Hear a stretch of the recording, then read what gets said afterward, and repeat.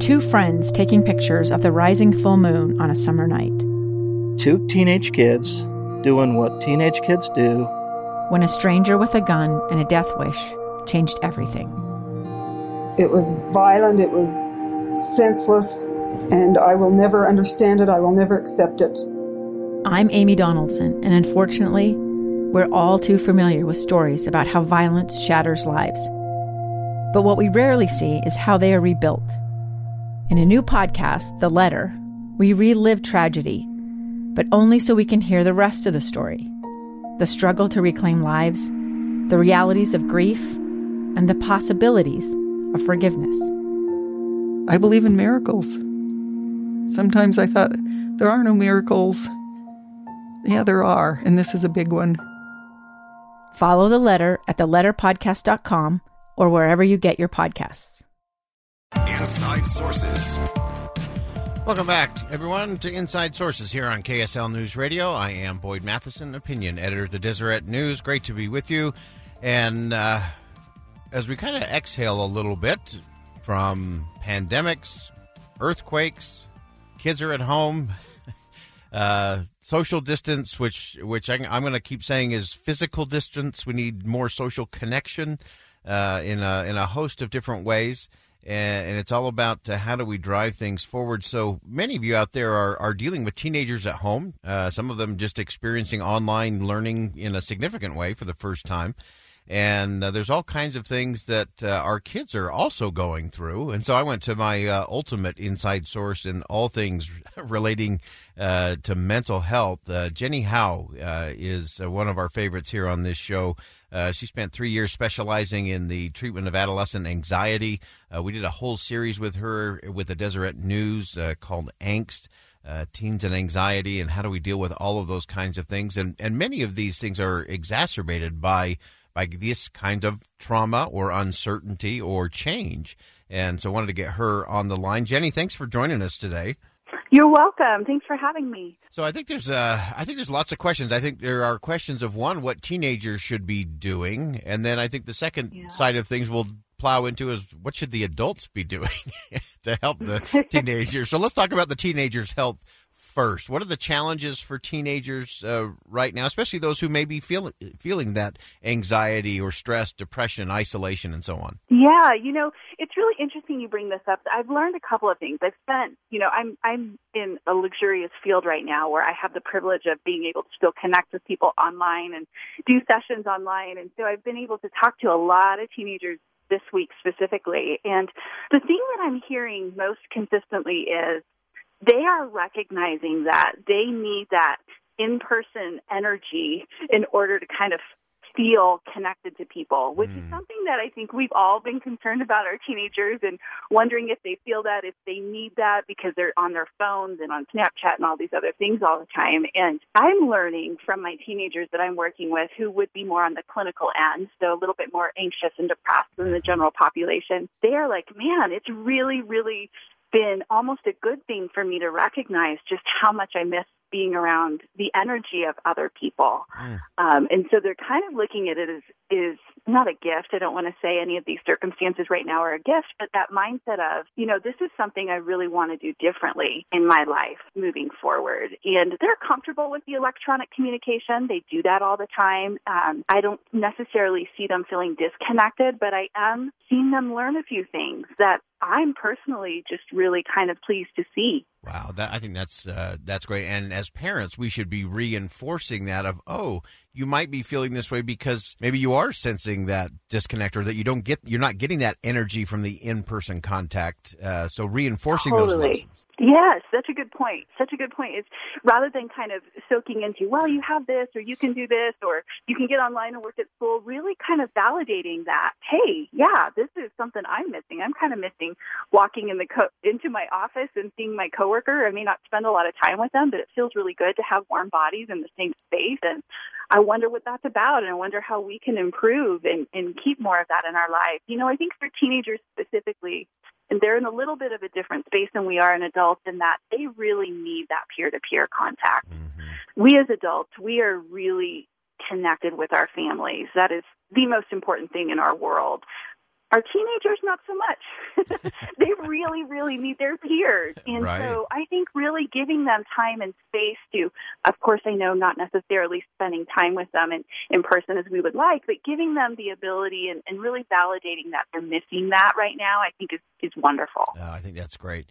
We've been talking a little bit this week in terms of helping teens get kind of that routine. That routine can be helpful as they're trying to do online learning. What are some of the other things that would be helpful to teens to kind of navigate the current situation? Yeah, I had kind of an interesting situation with my own teenager. I'm one of those parents who has a senior right now, so we're really feeling the burn of some of these changes in our life in our house. And she had to miss some of her, the state debate tournament and national tournament and things she's worked her whole little life for. So Right. we've been feeling some of that, and I saw her kind of getting into a place where she was going to lay on her bed and Snapchat her friends and just kind of feel bad for herself. Yeah. And although some of that is really okay to do, we need to give those emotions some space to kind of heal and move through them. Good. I wanted her, I kind of went back to old school toddler parenting, where I hand wrote a schedule that gave her some freedom and some luxury to kind of make some choices, but just said, hey, I think we all really need to be up and moving by 9 a.m. That seems like a pretty fair expectation, right? I think we need to have lunch at this time. I think you probably want to work on your schoolwork in between, in the morning when you're feeling a little bit more energized. Smart. And then I gave her a couple of things she could work on, and she did a Lego set. She cleaned out her room. What has been surprising to me is just, she hasn't followed this schedule perfectly. I never expected that. But there was no resistance. It was as if she just was like, you know what, thank you.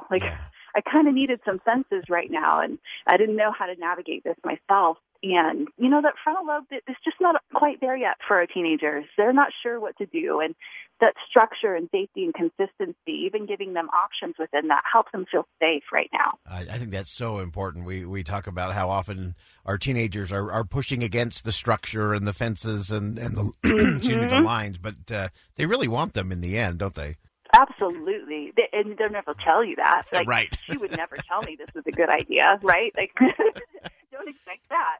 But I definitely think she felt safe, and I've seen her following it. I've seen her kind of use that as a model and a guide for how to navigate this week, which has been really cool. Yeah, that's such great insight. If you're just joining us, we have Jenny Howe on the line. She is our go-to when we talk about teenagers and mental health and wellness. And I want to get to the parent side of all of this, because I know a lot of parents are kind of wringing their hands a little bit. They're worried their child's going to, slide off the deep end here in this little lull. Yeah. And I think there's also this element. I was talking about this with my 16-year-old, that, it's stressful for the parents to think, oh, my goodness, we've got these kids around all the time. And we have to remember the kids are thinking, this is really stressful to be with mom or dad all day long.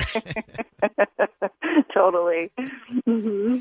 Yeah, I think for the best thing we can do, I'm going to share a little bit of a story. I've had, as I said, the opportunity to still do my sessions this week. And, 80% of my sessions are online anyway, so it hasn't been much of a shift for me. But what has been really cool is I've opened up my computer. Well, cool, and also kind of like, oh, okay, this is what we're doing. But I've opened my computer to entire family coming to my sessions this week for the first time. I've met fathers, I've met other family members, and everybody's grabbing a chair and sitting down, and they're like, hey, how can we discuss this? And love that. I'm seeing families really have hard conversations. I had 2 specific families this week where they were willing to sit there and talk about some of this hard stuff that they hadn't been talking about with their child or their teenager in both of these cases, who is on the clinical end of some anxiety and depression issues. And people have time right now. Those natural escape mechanisms of work and life and busyness,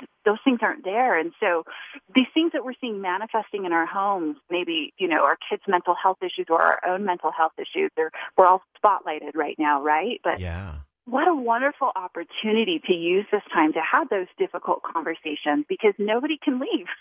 Right. We're all in.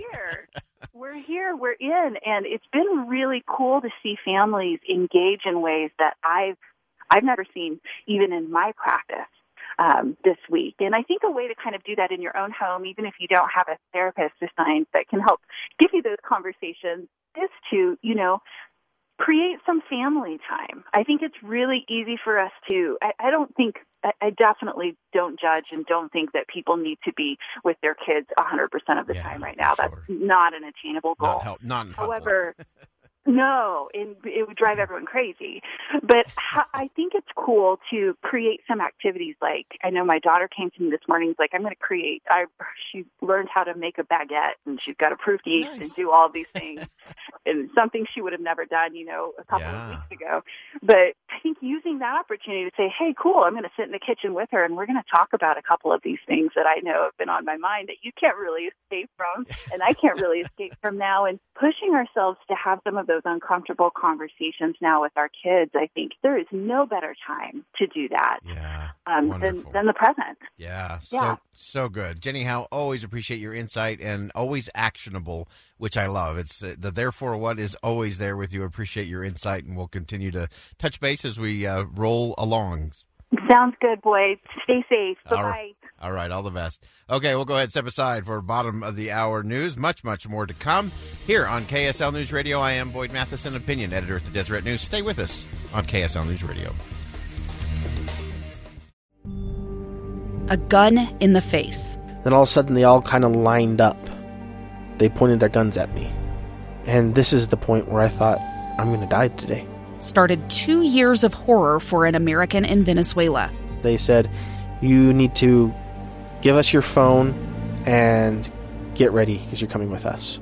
I'm Becky Bruce, and I spent a year researching and piecing together Josh and Tammy Holt's story about their ordeal in a notorious prison.